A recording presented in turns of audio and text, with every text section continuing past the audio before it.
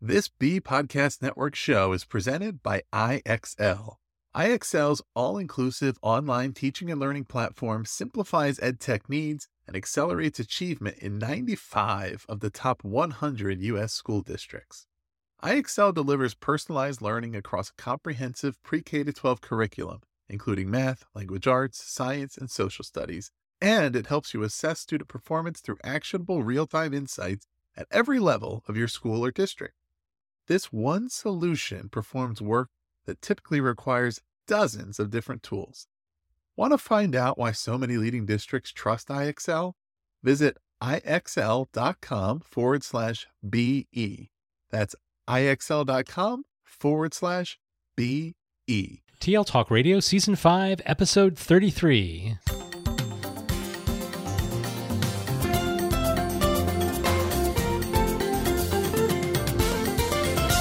Welcome to Season 5, Episode 33 of TL Talk Radio, a regular podcast with Lynn Fuini-Hetton and Randy Ziegenfuss, where our goal is to engage you in learning, motivate you to share your work, and inspire you to lead for the change we need in schools for the digital age. I'm Randy Ziegenfuss. And I'm Lynn Fuini-Hetton. Good afternoon, Randy. Hello, Lynn. You're at a remote location this afternoon. I am. How's my volume? It's okay. Okay, because I know that you're kind of a sound snob, but you'll fix it. Yeah. So today, great conversation. Looking forward to talking with John Moss, one of our teachers in Salisbury Township School District. And John is a 7th grade math teacher. And this is actually his first year in Salisbury. So he just joined us, even though he's been working as an educator for almost 8 years. Previously, he taught mostly 5th to 8th grade students in various subjects at schools around the country. And before becoming an educator, he served in the military for nearly 5 years and worked with the NFL and college sports. So pretty diverse background for John. All right. And John, was announced before the show by Lynn, gets a gold star for being on our podcast today. So congratulations, John. Thank you. We'll make sure your principals know that. Please do. So we like to start with our conversation with a personal story about how each guest is connected to the topic of the day. And today we're talking about this idea of student talk in math class. So how did you get connected to this idea of increasing student talk in math class? Well, I was fortunate enough to teach a variety of subjects, 5th through 8th grade. And when I was teaching a humanities class, I was a 6th grade teacher teaching a humanities class. I saw how much discourse was occurring between the students. They were evaluating what was going on. We were writing about it. We were debating. And I also was teaching a math class the following period, and that didn't exist at all. And that really bothered me. That was much more about just drilling and memorization. And here are the steps. Here are all the types of problems that you're going to see. Make sure you memorize it. And the students would just go away and just work on the problems over and over and over. And I didn't have that discourse. We didn't have those conversations. And I felt like this isn't truly relevant to what we're trying to do in mathematics in real world today. So it reminds me of, one of our learning beliefs around here is that learning is socially embedded. So even in something like math and every subject, we should be getting our kids to talk because that's where learning occurs when we have those conversations and we can socially engage with those ideas that are in our head and those concepts that we're learning, engage with another person. That's really where the learning happens. Yeah, I absolutely agree with that. When you see that occur, you see the kids get excited and they start to make it more personal. And I think math isn't so far away from them. Now it's more relevant to what their everyday lives are. And I think that's really important. Mm-hmm. And that's a great segue into our next question to talk about how increasing student talk aligns to our profile of a graduate and our learning beliefs. And for our listeners, you probably remember our profile of a graduate is the document in which we articulated the knowledge, skills, and dispositions that our learners need. And our learning beliefs talk about what we believe our classroom should look like and is what we're working towards. So increasing student talk, how does it connect, John? Well, it's more personalized, it's more relevant, and then it creates a sense of learner agency. So they have choice, they have their voice. And I think once you do that, students now realize, well, this is how it's going to apply to my everyday life. And they become more active participants in the classroom. It's not just me up in front of the board explaining a problem and the students are there sitting there in silence. I think that's the last thing that I want to see or have someone come in my classroom and see in my class. I think you want to see the students up, explaining, debating, having discourse all over the classroom and talking about how it applies to their everyday life or things that matter to them. I think it's a big thing. And I know we've talked before, and you connect to some of the ideas in the profile of a graduate and the skills. And so, for example, collaboration. Yes. So how does this increasing students' opportunity to share and talk meet some of those skills? When you create these real world multi-step math problems, it really forces collaboration. It's difficult for one student to just answer the question, whereas the old drill and memorize, they can do that. They can just look at the steps, do it by themselves. Now they have to have a conversation. Now they have to collaborate. And then they have to present in front of their peers and say, well, this is why I think this is correct. And debate that and discuss that and figure out, okay, what is the best idea? What's the best way to approach this problem? And they're building problem solving skills. I always try to tell the kids, it's not about pre-algebra concepts. It's about being a problem solver. There are answers here. The answer is here. How do you get there? And I think that really aligns well with our profile of graduate and our learning beliefs. So let's zoom in the conversation to the classroom level. And, as someone who designs learning experiences for 7th grade learners in the area of math, share with us some examples of strategies or ways that you structure the opportunities to have this math talk in the classroom. So most of the time, as soon as they enter the classroom, they sit down, they see what's on the TV of what our agenda is for today, because I want them to know what's going to happen. I don't want there to be surprises with that. I want them to say, okay, this is what's going to happen first. We're going to be discussing these math problems. And what we do usually is we have a turn and talk. They turn and talk to their partner, whether that's next to them, is behind them, and they have a dialogue about the problems they may have had for homework or that they're going to encounter for the day, and they begin that discussion. And how they can approach these multi-step math board problems. It's very important that they can discuss, here's how I approached it. Not just me saying, okay, let me give you the answers. If you have it correct, great. If not, we're going to move on. So that's the beginning of the class. Then we structure several activities throughout the week where there's small group discussions. So they can choose their group sometimes, and sometimes we don't allow them to choose their group because we want them to work with different types of learners and thinkers. So you have the turn talks, you have the small group, and then we have presentation time, which I believe Lynn and Randy, you came to those. Where they look at these application-based problems that they have to, again, apply to real-world scenarios, and they can create a presentation. And what I love about those is that even for my students who aren't really excited about talking in front of a lot of people, they can create videos, they can create animations. It's up to them how they want to create and present that to the class. So I have some of my students who really struggle with talking in front of a large group. They'll create a Flipgrid or a video where they'll be talking to the camera and explaining how something's going on in such a clear and concise manner, which I know they would struggle with that in front of a group of people. And that shows their learning, and that's how they can highlight that. So those are some of the things that we like to do. So really, when you're doing this, you're releasing agency to the learners, right? You're giving them different opportunities. And I heard you talk about giving them voice and choice and how they want to share their learning. And what other ways do you see that increasing students talking during a math class releases agency? Well, I think a lot of it is there's a silence. And sometimes the students, they don't understand maybe a topic. And so what you'll see is if they're not doing the talking, I tell them the class is just going to be quiet the whole time. Is that what you really want? Or do you want to drive the learning here? So I may nudge them in a certain direction by saying, how does this relate to your favorite video game? Right? The video game Fortnite is very popular amongst the students in class. So when we're talking about ratios and rates, we can relate that to the subject. And then they go off on that. Then they just get excited and they say, well, this is how this can work. And this is how it's related to when we played this game last night. So I try to create scenarios in which we talk about things that matter to them. And then it goes from there. Yeah.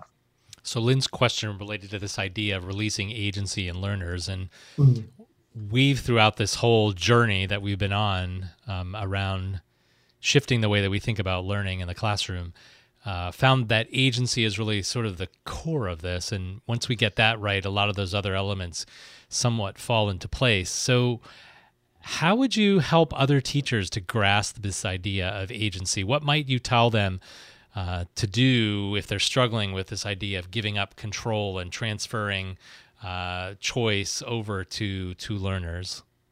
Well, I would hope I guess for me, my philosophy is I always want my learners to feel known, challenged, and loved.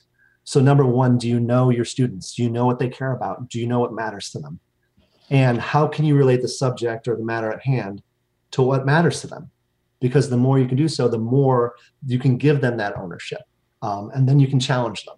Mm-hmm. And then finally, I want them to feel loved. And I think the more your students feel loved, the more they're going to want to take that agency. Even if it's a subject that they maybe don't love or enjoy, they want to please, and they want to have an environment where they could show you their ability. So and then on top of that, you can look online and see how other teachers are doing it. It's very easy to figure out how someone is teaching pre-algebra with problem-based mathematics, and how they allow their learners to take agency, right? And how they allow them to take ownership of their learning. So those are all different types of ways, I would say so. So you said something really important, getting to know the learners. How do you get to know your learners? Because, we've both been in your room and we know that you connect with your learners, and, we see you asking them about their sports activity or how they did in their game last night, or maybe celebrating how you did in your game, the night before. But how do you get to know them as learners? Because relationships are really a key piece here. Well, I'm very deliberate at the beginning of the school year. I have them write down who matters most in their life. What are some hobbies that they like to take part in after school? What are they proud of? And I think through those few questions, you can start a dialogue and a conversation with your students. Mm-hmm. And it's not just sitting in one corner of the classroom and maybe working with a few students. I try to make sure that I see every student, every class, even if it's only 40 minutes. And I know I have 30 students. That's why you're so busy. You're trying to check in each one of those students and figure out, do you understand what we're doing? How's your day going? What matters most to you right now? And I think if you continue to do so, and not even just in your classroom, out in the hallways, mm-hmm. right? Standing out in the hallways, being present and interacting with them, you start to find out more and more about them. And you create a deeper relationship, I would say. Mm-hmm. So you're really intentional about that. And yes. We can certainly see that with your interactions with your learners. All right. So this season, we added the lightning round. Okay. All right. And really the whole purpose is just to give our listeners sort of something else to look at or read about, or another resource or person from whom our listeners can learn. So are you ready for the questions? I am. Okay, excellent. Here we go. Who is one expert our listeners should connect with to learn more about engagement in math class? So Robert Kaplinski is a gentleman. I subscribe to his weekly emails, his blog. He has great real world problem-based lessons from 2nd through 12th grade on his website. So Robert Kaplinski, Kaplinsky. And I think he does a fantastic job of taking mathematics, taking away kind of what scares children and scares students, and making it relevant to them. And he just provides fantastic lessons that excites them and just really pushes them to be their best. Mm-hmm. Great. Thanks for sharing that. We'll link it in our show notes. That's not one that I've seen before. All right. How about second question? If you were recommending one book to our listeners, what would it be? Well, I think you probably have referenced this book, but Carol Dweck's mindset book, The New Psychology of Success. I feel like so many parents I have conversations with, or even other teachers, it can be sometimes of a fixed mindset. My son or daughter doesn't have an A in your class, when I notice how hard their son and daughter work. And I would rather them focus on the process versus the result and be more process oriented, and talk about work ethic and how much that matters to me more so than maybe a particular grade. So I think she does a fantastic job of really educating you on what matters the most and what can you control and how can you change your process to get the most out of your ability. Mm-hmm.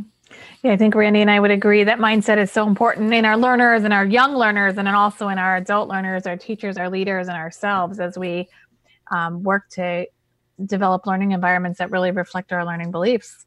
All right, last question. Before we invite you to share what's next for you, what online site or resource or person do you learn from regularly? Well, I mean, this one's, I guess, more personalized to me, but my math team, the team I work with at the middle school, Meredith Castagna and Mike Posh, They're such seasoned veterans, but what I love about them is that they're so open. They're so open to learning. They're so open to being better. They just want what's best for their students. So when I come in with only 7-8 years of experience and they have far more than me, they don't look at me like, well, you're new, this is the way we've always been doing it. They're very open. Well, how does that work for you? And they come in my classroom, they actually watch it occur. Like Mike's been in my classroom a few times, so has Meredith, and I love that about them. And then when I have any issues or I'm trying to figure out a better way to teach a certain concept, they're always there for me. So I would say my math team at Salisbury is fantastic. Mm-hmm. So this idea of building a network in your building and beyond, and having a growth mindset and working with each other to create better experiences for learners. So thanks for sharing that. And Randy and I certainly know the importance of having a critical friend or critical colleagues with whom to work and learn and grow. All right. So last question. What's next for you, John, either personally or in your class? So in the classroom, I teach both the pre-algebra class and algebra topics. In pre-algebra, we're really working with Discovery Education, has a math curriculum. And I think they do a great job with it because it's much more real-world application-based. So it's pushing the students. It's more difficult. It's much more literacy, I think, that's involved than they're used to in mathematics. But I think that's a great thing.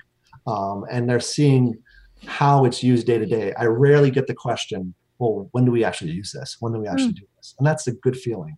In my algebra topics class, we have an algebra and life project, which I love because we're looking at some of life's biggest decisions and how that relates to algebra. So attending college and calculating your loan payoff, calculating your first salary before and after taxes, and whether it's worth to take that job in San Francisco at that salary level, and how does that work with the cost of living versus the job in Allentown, and then like purchasing a home and the costs associated and the taxes. All of that relates to algebra, and I think the kids really love that. I had a student tell me the other day, this is the hardest thing they're doing this year, but this is the most enjoyable thing they're doing. So that's a great payoff. Yeah, wonderful. Well, thank you so much for taking the time to join us, John. And for our listeners, if you want to connect with John, you can follow him on Twitter and reach out to him, and you'll see his handle in the show notes. Also, a few different links to the Salisbury Profile of a Graduate in Learning Beliefs.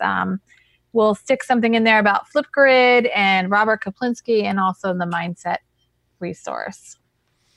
Each episode, we leave you with a question to think about with the idea of provoking reflection and conversation. This episode's question: why is it important to increase student talk during your math class? If you've enjoyed this episode, would like to comment or check out the resources shared today, visit the show notes at tltalkradio.org and look for Season 5, Episode 33. And that's all for now. We'll be back soon with another conversation featuring another innovative thought leader. Thanks again, John. Thanks, John. Thank you.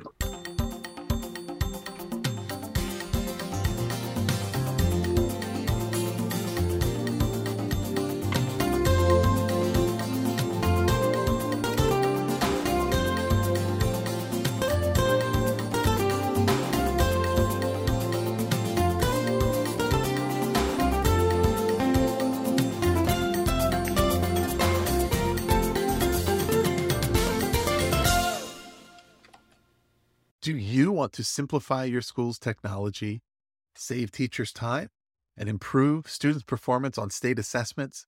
You can do it all, but don't waste another minute. Head straight to ixl.com/BE to learn how IXL's research-proven teaching and learning platform can help you achieve all of these goals. That's ixl.com/BE.